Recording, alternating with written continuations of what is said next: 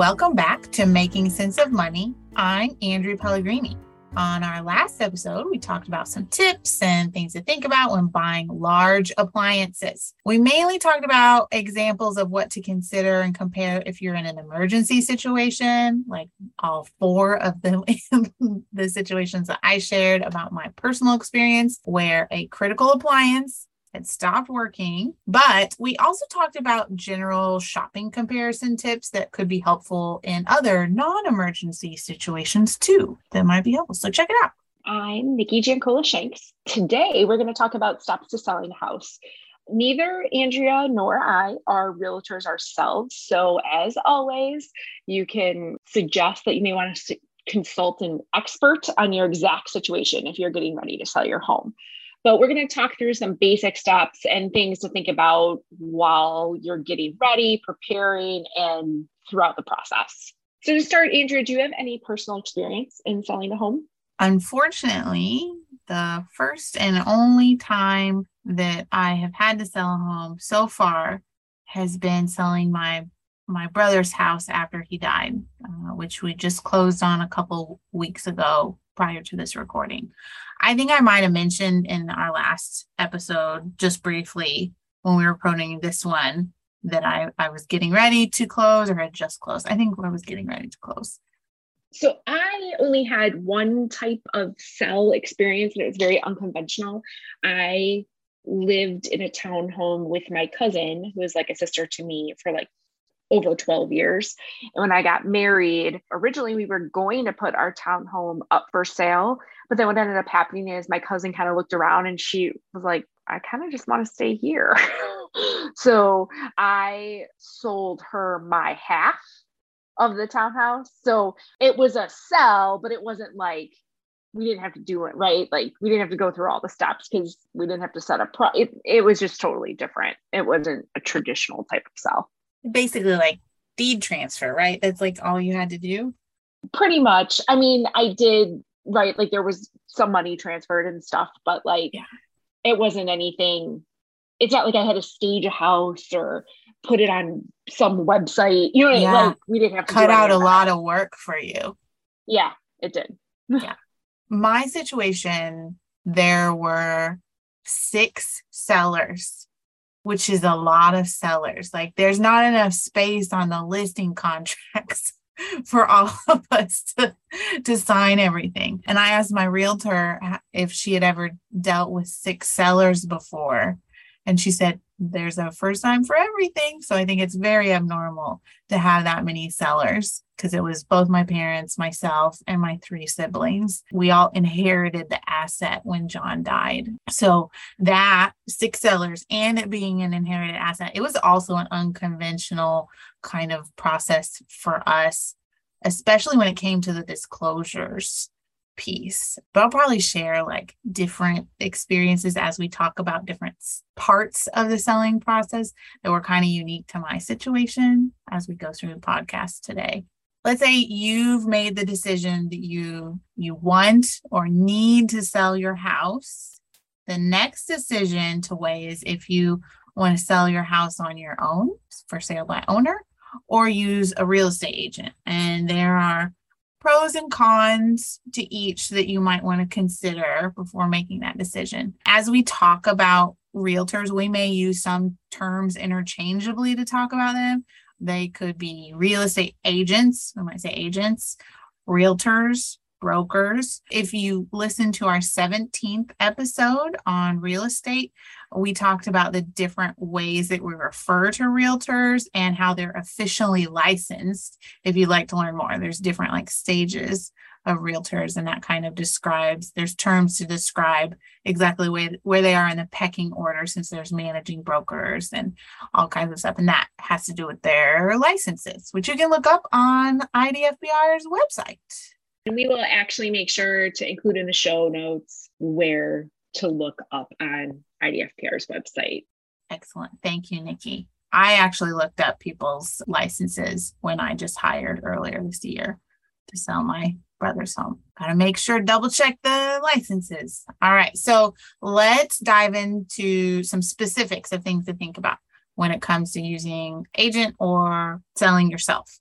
When you use an agent, that means that they will receive a commission from you as the seller. Usually this is 5% of the home, but it could be more or less depending on your region or how you negotiate. You can negotiate that cost as well. So just remember that every market is different. So what's normal in your area may be different from what's normal in another area. If you choose to go the for sale by owner route, that means that you do not have to pay a commission. However, you may have to pay other professionals or the title insurance company, or the buyer may actually ask you to pay the buyer's agent fee if they are using a buyer's agent to purchase the home. So those are all things that to consider. Just because you're selling yourself doesn't mean that there are no costs. There may be significantly less costs because there's no commission there. One of the benefits of using an agent is that they are more objective. They're emotionally removed from your home, so they can look at it and give you pricing that's more in line with what the market is and what to expect.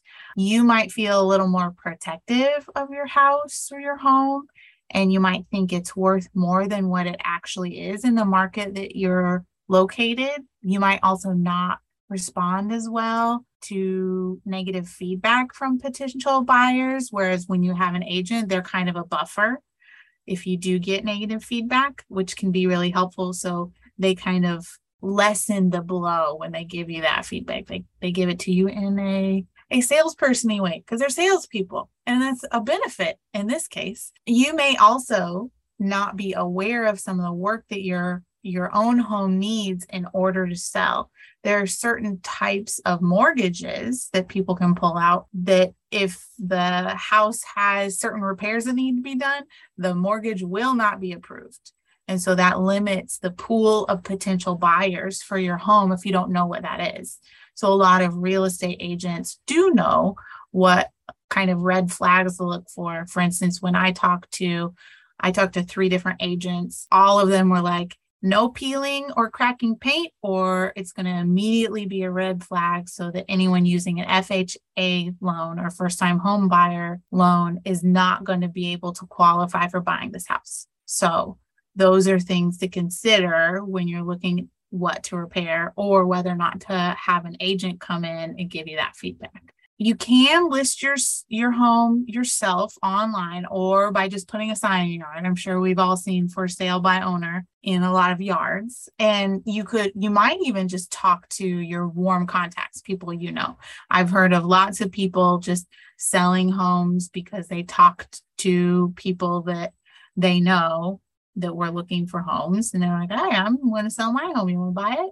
In Nikki's case, that was basically a warm contact sale. She just happened to already own the home with the person that wanted to buy it, buy her house. It worked out very well for me. So that's kind of like a warm contact sale right there. Ask your brother who you own a home with, do you want to just buy my half out? I want to move to like Thailand. So that would be great if you could just buy my half the house. So anyway, that's another benefit, or like it makes sense to go buy like for sale by owner, that situation. So if you go with an agent, they will have direct contacts to also get people talking about and looking at your house, particularly if the agent is in your area. So when I was looking for agents, I only looked for agents that were familiar with the area that my brother's home was in. That's how I prioritized who I was going to talk to. Because as soon as you put on your social media, hey, I'm looking for a realtor, everyone comes out of the woodwork. They say like, you can talk to my sister or my friend, or like sometimes it is your friends that have their realtors in other locations. I had several of those situations, and it was like, unless you live in Macon County and are familiar with this area, I'm not going to be able to hire you because you don't know this market. It's very different from like south suburbs of Chicago. So just thinking about that aspect of agents being familiar with the area. that you're in can be really helpful. They may also have access to something called an MLS or multiple listing service that is specific to your area. And that gives other realtors leads for buyers that they might be working with. So that's another benefit of working with an agent. If you do choose to sell your home by yourself, you'll need to do the research into the housing market to make sure that you don't overprice or underprice your home, which can be kind of complicated. This is something that realtors already know how to do. It's called a market analysis, and they do it all the time. Usually when you reach out to different realtors, they'll do a market analysis for free for you as part of the kind of, they want your sale. So they'll be willing to do that in most cases. There's also a lot of legal requirements that comes with selling a house, particularly around what you have to disclose to potential buyers. Those disclosures are really important. So if you do choose to sell your home yourself, you need to make sure you understand all of your obligations legally. In this case, you might want to hire a lawyer to make sure that everything is good to go. I even hired an estate lawyer to review all my listing documents and all the other documents when the sale actually went through, even though I had a realtor, which was good because he told me I did not have to legally sign one of the disclosures because no one that was selling the home had lived in that house. So it would not be in our best interest to sign that disclosure because we did not know. And he said I was not legally bound to actually sign that. Whereas if I had just gone with a realtor, they would have said, no, you have to sign this. But I hired a lawyer and they said, no, you don't. So it also is important to recognize that some buyers and even buyers agents will avoid for sale by owner homes because they prefer to work with other agents. So if you choose to go the realtor route, make sure to do your research regarding an agent. We already talked about looking up their license through IDFPR's website, which we'll put in the show notes. You can ask for referrals from friends and family. Like I mentioned before, it'll be easy to source for them. And then don't be afraid to ask questions. So personally, I interviewed 3 different agents and I requested market analyses from each one of them on my brother's home. I also evaluated the entire experience from the time that I communicated with them initially about meeting until after they concluded the market analysis with me. And I went with the one that best met my needs and was the most responsive to me based on what method of contact that I initiated with them. Because if I text someone and they just immediately want to call me each time, I'm sometimes in meetings and I'm texting people. I don't want you to always call me when I text you something, right? So I went with the one that was most understandable about communication, especially since I was an hour away from the home. So it was really important to me that they were responsive and amenable to my needs. Thanks, Andrew. I think that was a very good overview of the differences between selling yourself or a realtor. But no matter which way you choose, you are definitely going to have to get your house ready to sell. So this means more than just tidying up your home when you're trying to get it ready to sell. You have to look at your home critically, which Andrew kind of talked about how a realtor could help you with that. There may be necessary repairs that have to be done in order to make your home more marketable and to sell it at a price that you want.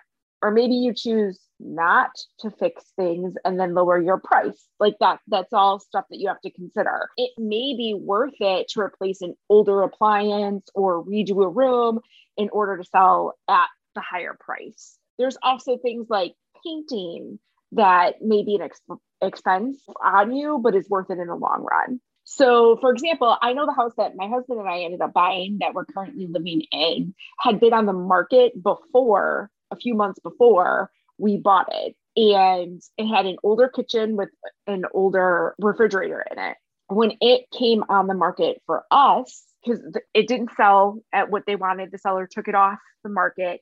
She ended up redoing the kitchen completely and putting in a brand new refrigerator. And then when she listed it again, she had several offers within 24 hours of it being on the market. So we were the first, which is how we ended up getting this home that we love. But real estate agent, like I said, will be able to help you kind of really look at what needs to be done versus what would be nice to be done. But no matter what, definitely a deep clean and a clean out is necessary. Potential buyers will be turned off by too much clutter and lack of cleanliness. So it may cause them to actually wonder what else you haven't taken care of in the home. If you walk in and it's messy, it doesn't give that buyer faith that you have taken good care of the home. I think that all that makes a lot of sense. I actually paid for a pre-inspection so that I could better identify what needed to be done from a safety perspective with my brother's house. Since I didn't live there, I didn't know. I did share that pre-inspection with the realtor and provided it kind of as part of the listing. And that's not always in your best interest to do an inspection and then do pre-inspection, but it is sometimes helpful in certain areas. But I just wanted to be as transparent as possible about the sale because I didn't know. And we didn't have to legally sign any disclosures. So I was just trying to be as transparent as possible as a seller. But having that info helped my realtor even say what things would need to be fixed so that anybody that was using an FHA loan could qualify to buy the house. We didn't end up doing everything on the list, but we still were able to find a buyer who actually had an FHA loan. So sometimes it's just a matter of like in your area, who's doing the appraisal that is determining whether or not they qualify for that type of mortgage. So there's all kinds of things to consider. Another important piece of selling your home is staging it, which Nikki kind of alluded to with like cleaning up clutter. Staging is basically arranging your home in a way to appeal to the largest pool of buyers. So some of the tips is to depersonalize it. You want to take out any clutter, like Nikki said, or like taking away too much personal stuff on your walls or decor. Pictures of you and your family or whatever. Yeah. Because I've always been told by realtors that are friends that the point is people want to be able to visualize themselves in your home. And if there's pictures of your family and your life, it's harder for potential buyers.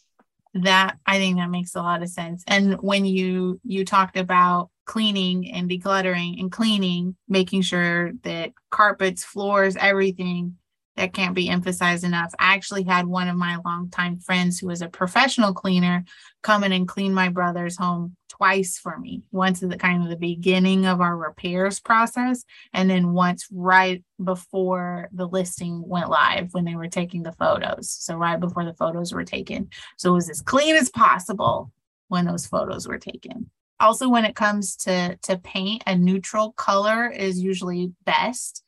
So if you're someone that likes to paint your home with lots of wild colors, my mother-in-law likes pretty bright colors. Colors, they're very subjective for a lot of people. So using a neutral color scheme helps people be able to visualize living in this space. They know I can change the colors of the walls. I can, do all these things. Example, my brother had a yellow kitchen. He didn't paint it yellow. He just didn't care when he moved in. So we went through and we painted every room in the house this grayish color, and it made it look like a completely different house. But especially that yellow kitchen did not look so wild. And I think that really helped with people visualizing themselves in that space. So my cousin, that's when I lived with a different cousin, her absolute favorite color is red. It always has been. That's her color. So when she was in high school, or maybe when she just graduated, I can't remember. But in her parents' home, they allowed her to paint her room. And so she repainted her room and painted one wall bright red. And she was in love with it. She loved it. Years later, when her parents went to go sell their house, it was like the number one thing. The realtor was like, you have to get rid of this red wall. Understandably so, because it was a bright red wall in a bedroom. But yeah, her dad gave her a hard time because let me tell you, getting red painted over took a lot of primer. Oh, I'm sure. I'm sure. I had a green room in my home. It was like a dark forest green. It was a tiny room. And I was like, it's gotta be a lighter color. I don't know how many coats of paint I put on that. And I still feel like I walk in that room and I see green, even though it's gray now. But there are lots of grayish colors that you can choose. That's a good neutral color. You don't want it completely white.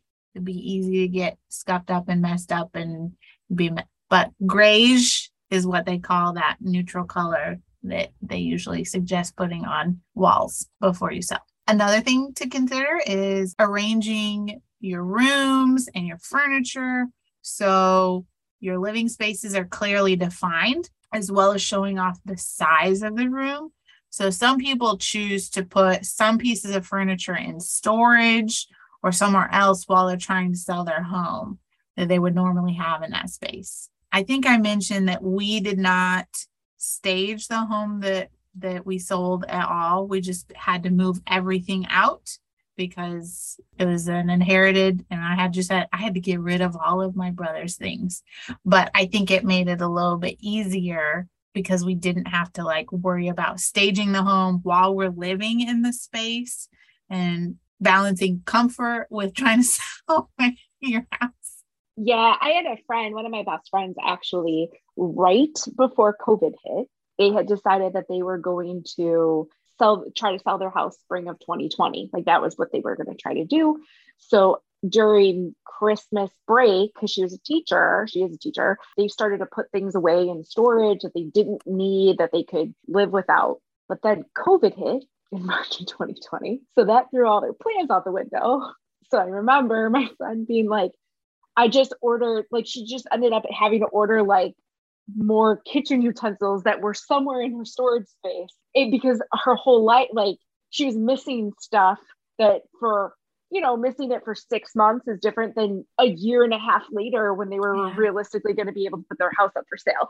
So that was definitely a very unique situation, but that's kind of what I think about is when you're staging. She was getting ready to stage the house. She was decluttering, but it wasn't stuff that they wanted to get rid of. Yeah. It was just stuff that in order to have their house sell, they needed to kind of clear out some space. Completely understand. That would be terrible.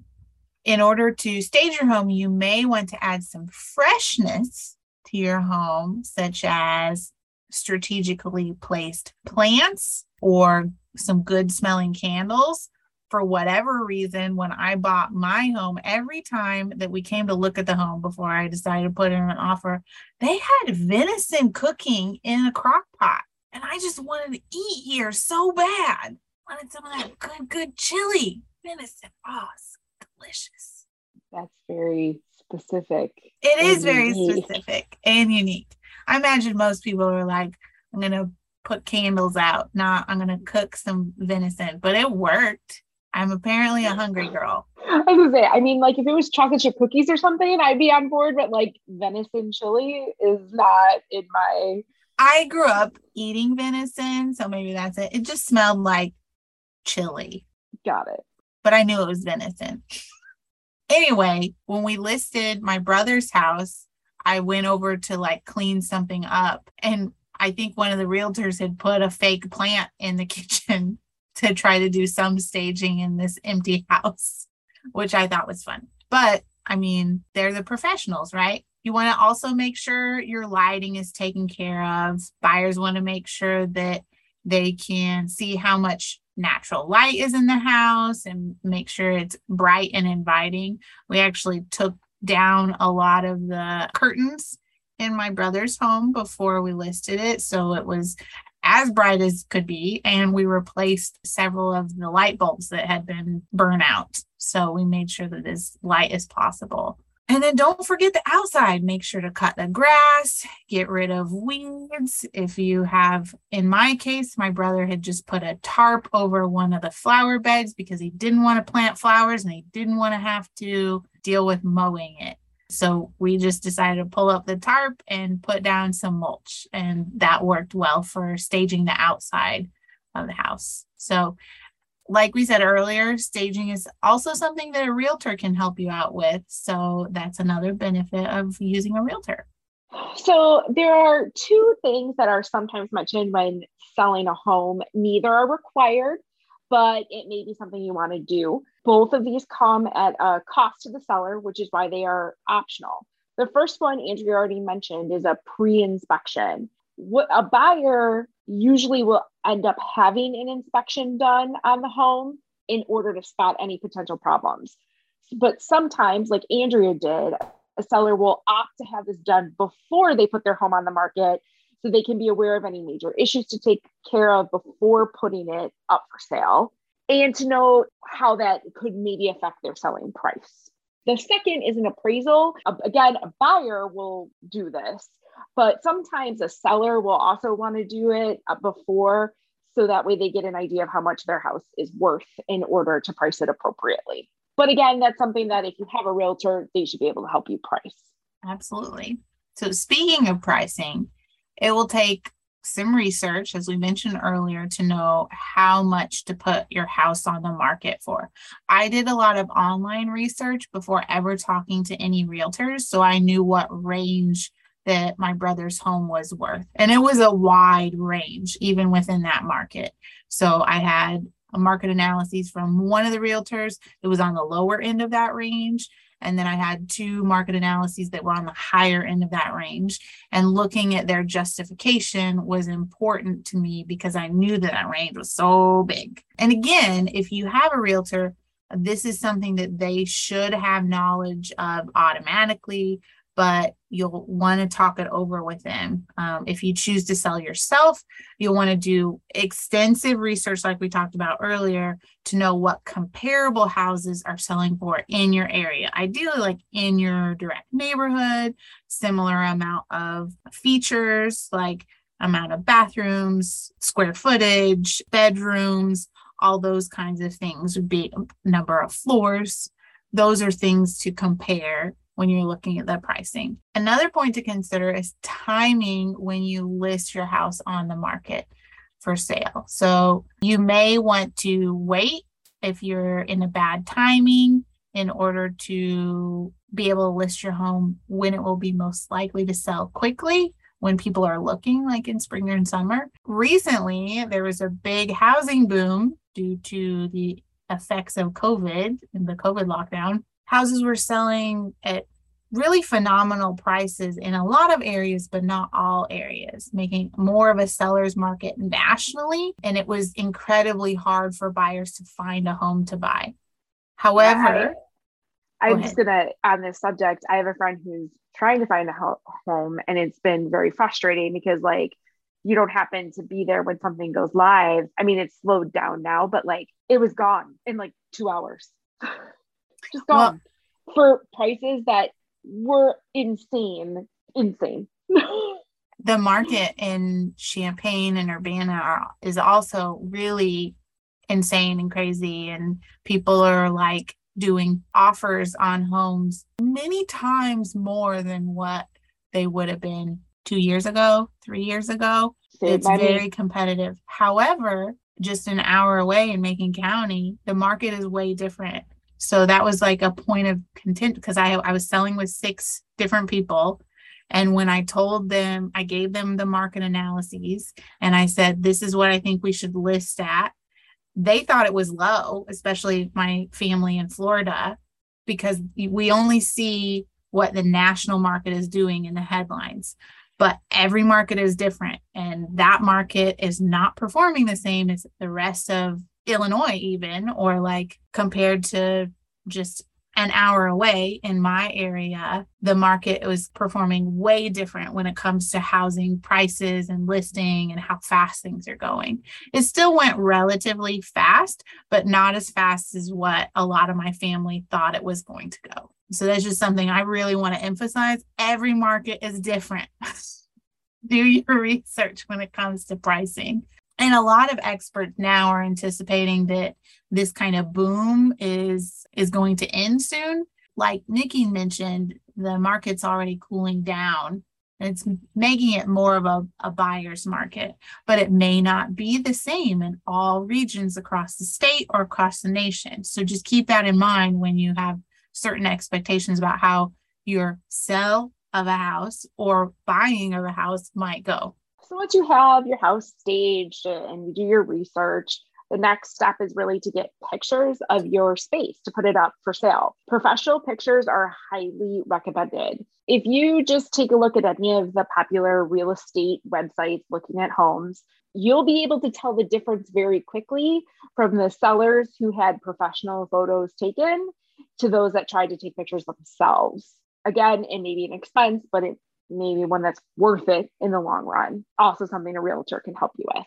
Yeah, I was just going to say that sometimes the commission costs of the realtor will include the cost of professional photos. Like in my case, the commission was a little bit higher, but they included the costs of a whole lot of things that other markets and other realtors wouldn't have included in a lower commission percentage. So that's what I didn't bother negotiating the commission, because I knew that I wasn't going to have to pay for professional photos. I wasn't going to have to pay like a listing fee. I wasn't going to have to pay all these other fees that might have just piled up. Right. That's a great point. It'll be time to put it on your market and wait for offers to come in. You will need to schedule some open houses for people to come look at the home. Maybe you choose to do it by appointment only, but either way, there will be people in and out of your home. In Andrea's case, no one was currently living there, so that's not as disruptive. For people who are selling their home and living in their home, it could be a little disruptive. So keep that in mind, because it is usually best for the seller to not be present at the time of people walking through the home. It was weird when I went to look at homes and like, it was a rental property and the people renting refused to leave. Steve and I actually looked at a home when we were looking that had somebody who was wheelchair bound in there. She was an older woman, and it was just much more uncomfortable walking through. So absolutely, yeah. Hopefully, once it's up there, you'll get the price that you're looking for. If not, you may need to adjust your price accordingly and relist your home. Or maybe you decide you get something close to what you're looking for, you negotiate from there. Some buyers offer a price and the seller counters, etc. So there are many factors as the seller that may go into accepting one offer over the other. And it's really up to you and what's best for your situation. So for example, is it within your desired price range? Are the buyers offering to put more money down up front for you rather than having to get a mortgage and get approved and go through all that process? Is it an all cash offer, right? Like I know one of my best friend's moms, they sold their house and she chose a slightly less offer because it was all cash. She didn't have to deal with mortgage, waiting for all that. Is your buyer pre-approved for a mortgage? Buyers can get letters saying, yes, you don't have to worry as a seller that their funding is not going to come through. They're already pre-approved. Is it a contingent offer? So that means that they can only buy the house if their house sells. So now as the seller on that end, you have to make sure their buyer doesn't fall through, because then your sell also falls through. So it's something to think about. So all of these are factors into which buyer you select to sell your home to. Well, and once you accept a contract, they take the house off the market or putting as a pending sale. So you can't really accept a backup offer in case that one falls through for whatever reason. And it usually takes some time between the offer being provided and the close of the sale, which could be a month, it could be 2 months. If it's contingent based on if they can sell their home, it will be months, depending on how long it takes them to sell their own home. So there's a lot of considerations there. And then if you have multiple sellers, like in my case, everyone had to be on board before we could accept the offer from the buyer. And then everyone also had to sign it. It was a lot. Let's say that your house does get an offer that you want to accept. And what then? So some of the next steps will take several weeks to maybe a month or more to complete. Not all of them are on your plate, but a lot of them are as the seller. So during this time, it's important that you make sure to finish packing your home up, make moving arrangements, which are very important. You'll go under contract or accept a contract, sign an offer contract, which means that both parties will be signing documents to go on with the sale. It's like a legally binding transaction. There'll also be an initial transfer deposit. The contract or offer will include list of earnest money, which you have reviewed prior to signing the contract. The earnest money is how much money that the buyer is willing to put up and lose if the contract fails, right? That is your money if the contract fails. It can be relatively low depending on where you are, but the more earnest money that someone is willing to put down, the more serious they are as a buyer, and the more faith they have in their ability to reach all the contract requirements, including like qualifying for a mortgage if they are qualifying for a mortgage, or making sure that they do everything they need to do on the buyer's end. So that could be another consideration on whether or not you accept the contract. But once you get that signed, the inspection is usually scheduled by the buyer if they choose to do an inspection. Sometimes they don't. Sometimes they waive that, especially during this past year and a half. A lot of people were waiving inspections in order to be able to close on the sale of a house. Depending on what is found in the inspection, more negotiations might happen at this point. Nikki, did you have a story to share? So Steve and I actually had an offer down on a home prior to the one that we're currently living in. And we actually ended up canceling our offer after the inspection because there was just a lot of issues with like a lot of the major things in the home. And that was not what we were interested in. So it does happen. Yeah, I paid for an inspection for my home, and there were a lot of things, but I went through with the inspector and asked questions about all the things that he pointed out, which made me also feel better about being able to cope with or fix those things once I bought the home. There were a few things that I asked for them to fix. They fixed a couple things. They refused to fix other things. At that point, I was so invested, I went through the sale. But there's always room for negotiation there. There's also a home appraisal that will be done. This is typically done by the buyer's lender. Like we had to have an appraisal done on my brother's home, but it was the buyer's lender who scheduled that because it was a requirement of their loan type. The buyer also has to get loan approval. So as we mentioned before, some buyers may come with a pre-approval letter. That does not always guarantee that they are going to get a mortgage either, because things could have changed since the pre-approval letter was provided. But the lender has to do their due diligence and double check everything, look further into the background of the buyer, who they're going to lend to. And there are a lot of other specifics that will need to be taken care of. So you as a seller want to make sure that the funding is taken care of, because you don't want to get to closing and then surprise, the mortgage company didn't send the paperwork that needs to be provided to prove that the person's going to be able to write that check to you or your mortgage company. Then there's also a closing date. Sometimes this is in the contract. The closing date might be in the initial offer contract. They might have already coordinated this. Sometimes it has to be set later.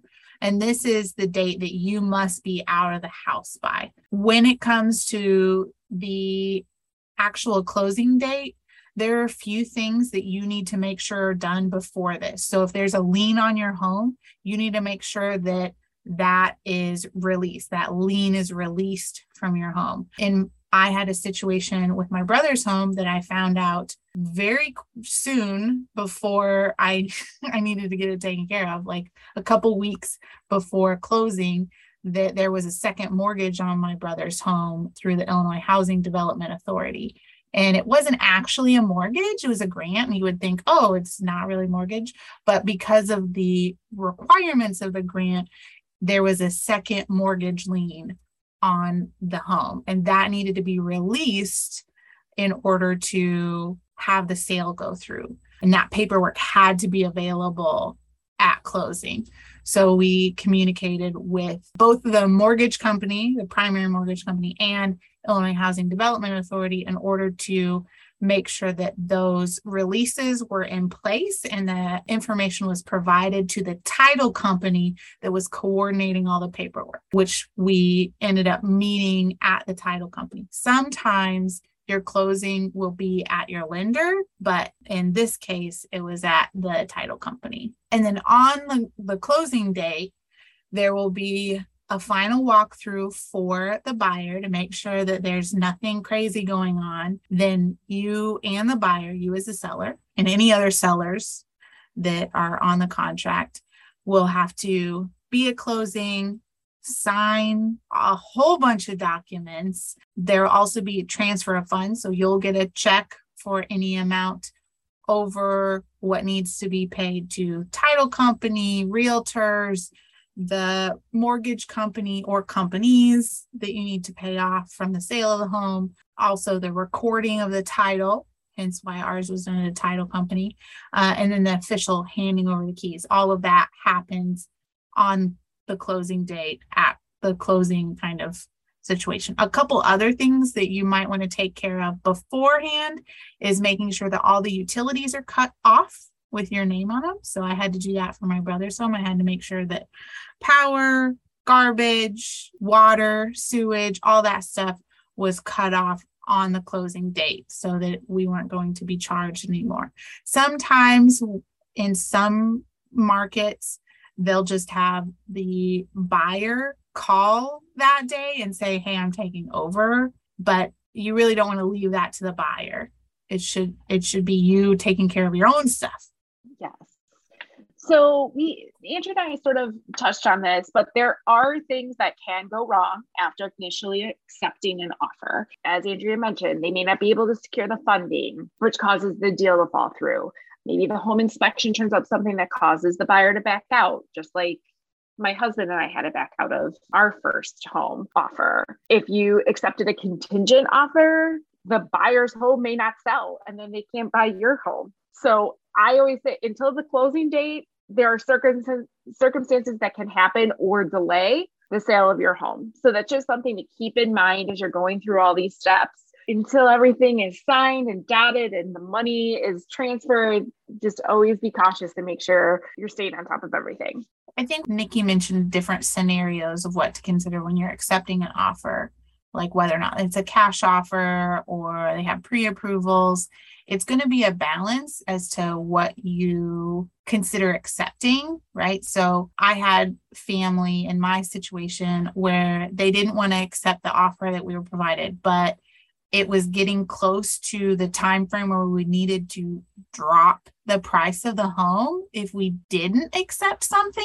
And one of my family members was like, you just need to wait for a cash offer. There's no guarantee of a unicorn cash offer. So it's got to be a balance between the knowledge that you get from discussing what's normal in the market from your agent or what research you've done, as well as like, what is your level of risk tolerance with like a contingent offer, right? So it's a balance. There's also all these different factors to consider that might be unique to your market or your situation or your time frame. So those are all things that might weigh into how you deal with contract and closing. And I think selling a home is really overwhelming and stressful, even when it's not your home.